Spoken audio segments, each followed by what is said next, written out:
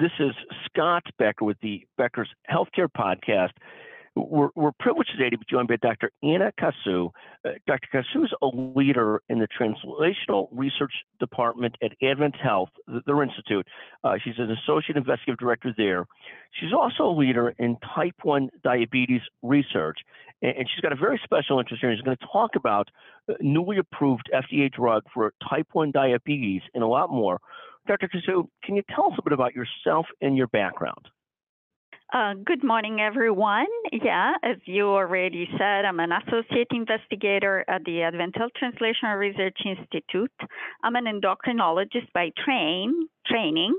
I come from Italy, where I trained, but then I moved to Pittsburgh, stayed there, went back to Italy, led an islet transplantation program over there, and 4 years ago, I joined the Translational Research Institute back in Orlando, Florida. My research, I was always a physician and scientist. I tried to dedicate my research as much as possible to find a cure to type 1 diabetes. And what drives that passion is that I was diagnosed with type 1 diabetes at the age of 6. I come from Sardinia region in Italy with the second highest incidence of type 1 diabetes in the world. And so I think that all of this motivates my research and my current research and my past research. Thank you. And talk about Sardinia. Why is it that there's such a high rate of diabetes there?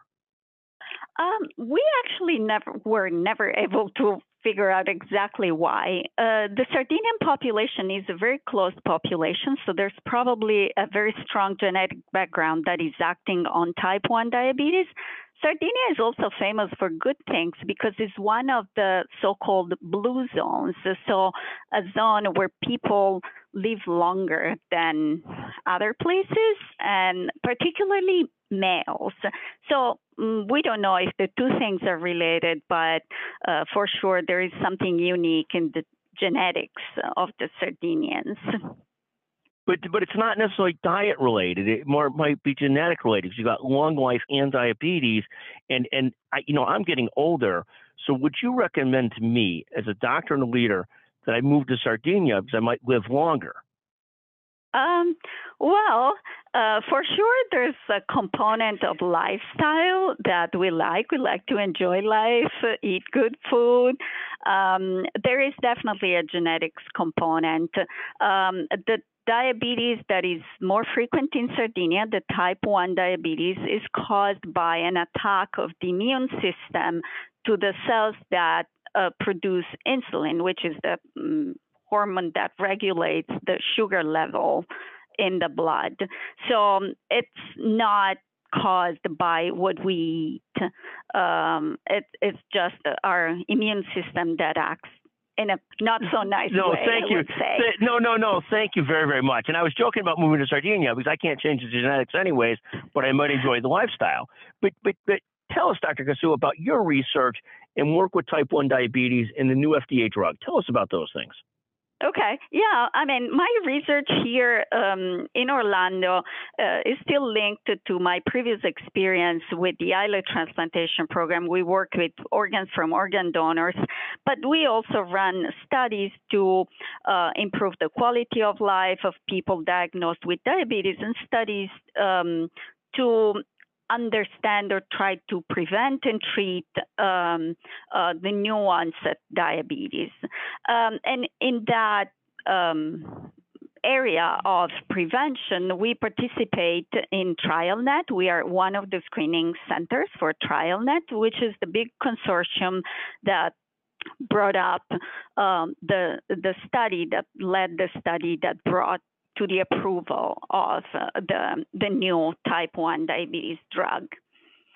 And what does it take to get a drug started to approval? What does that look like, that long pathway, that research? What does that look like?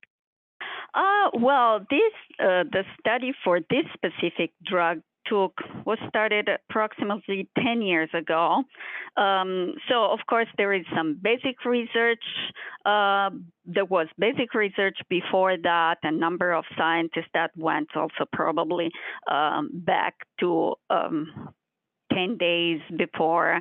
It was also built on top of a large screening program that was running in the United States and in many parts of Europe as well, just to identify the people at risk for type 1 diabetes, so we would know who would benefit of a potential therapy at that time. And then, of course, the study took a long time, analysis, then submission to the FDA for approval until the recent approval. But it took decades of research. And what will this drug mean for people with type 1 diabetes? Well, this drug is just the first, we hope, the first of a long list.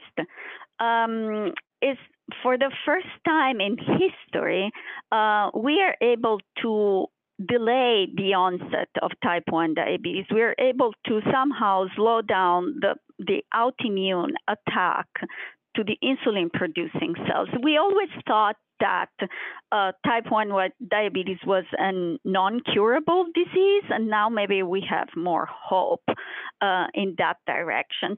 And I mean, you would say, hey, but these people will become diabetics anyway, which is true as of today. But if you can prevent a couple of years of stress, of continuous insulin injections in children most of the time, of course, the quality of life will be better. We also hope that this medication, even if it will not prevent diabetes completely, will also slow the loss of insulin. And so some insulin will still be produced after diagnosis, and that makes the blood sugar level controls better and easier.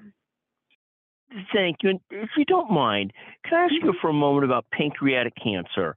It seems like there's been, I've seen you've written some, you're a very well published medical investigative author.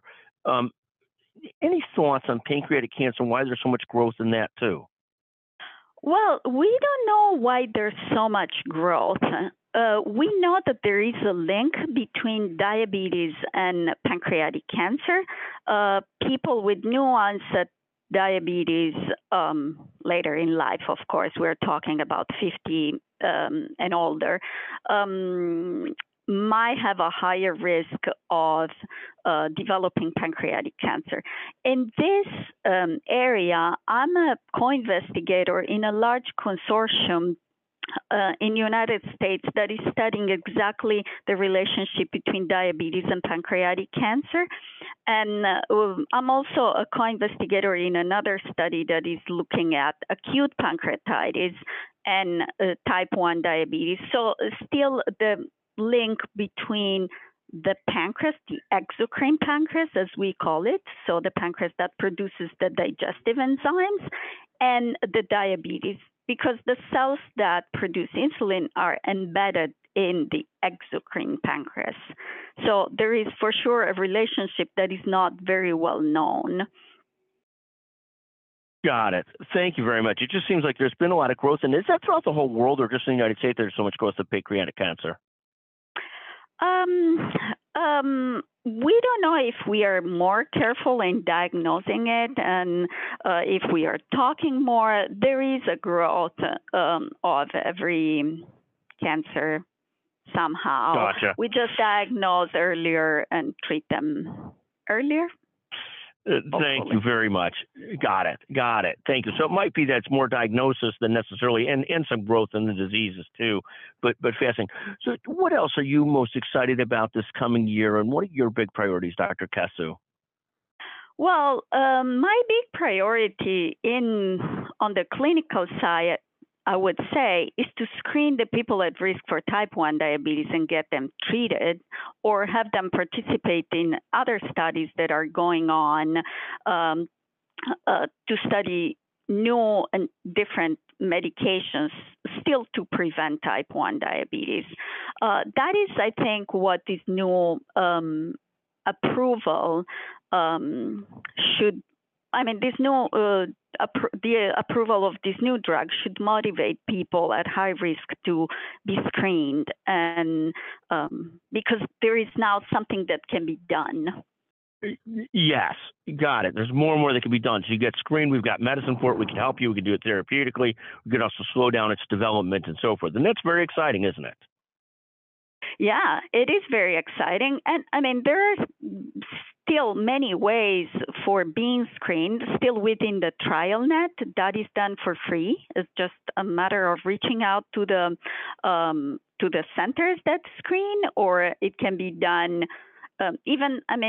People can go on the TrialNet website and register there, and they can get kits at home, or just go to a regular lab and get their blood drawn there. There are other projects supported by the Juvenile Diabetes Research Foundation that will help screening for the people primarily who do not qualify in TrialNet, because there are age ranges for TrialNet.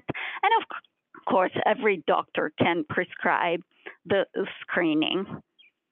Thank you very, very much. Anything else? You came over to the Translational Research Institute, and let me ask you a question.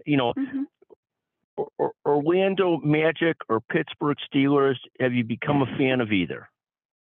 Well, I'm Italian, so I would say that I follow soccer more than anything else. I did become a fan of the Pittsburgh Steelers. I had to learn when I was there, I had to learn the rules primarily because I was not familiar with football at all.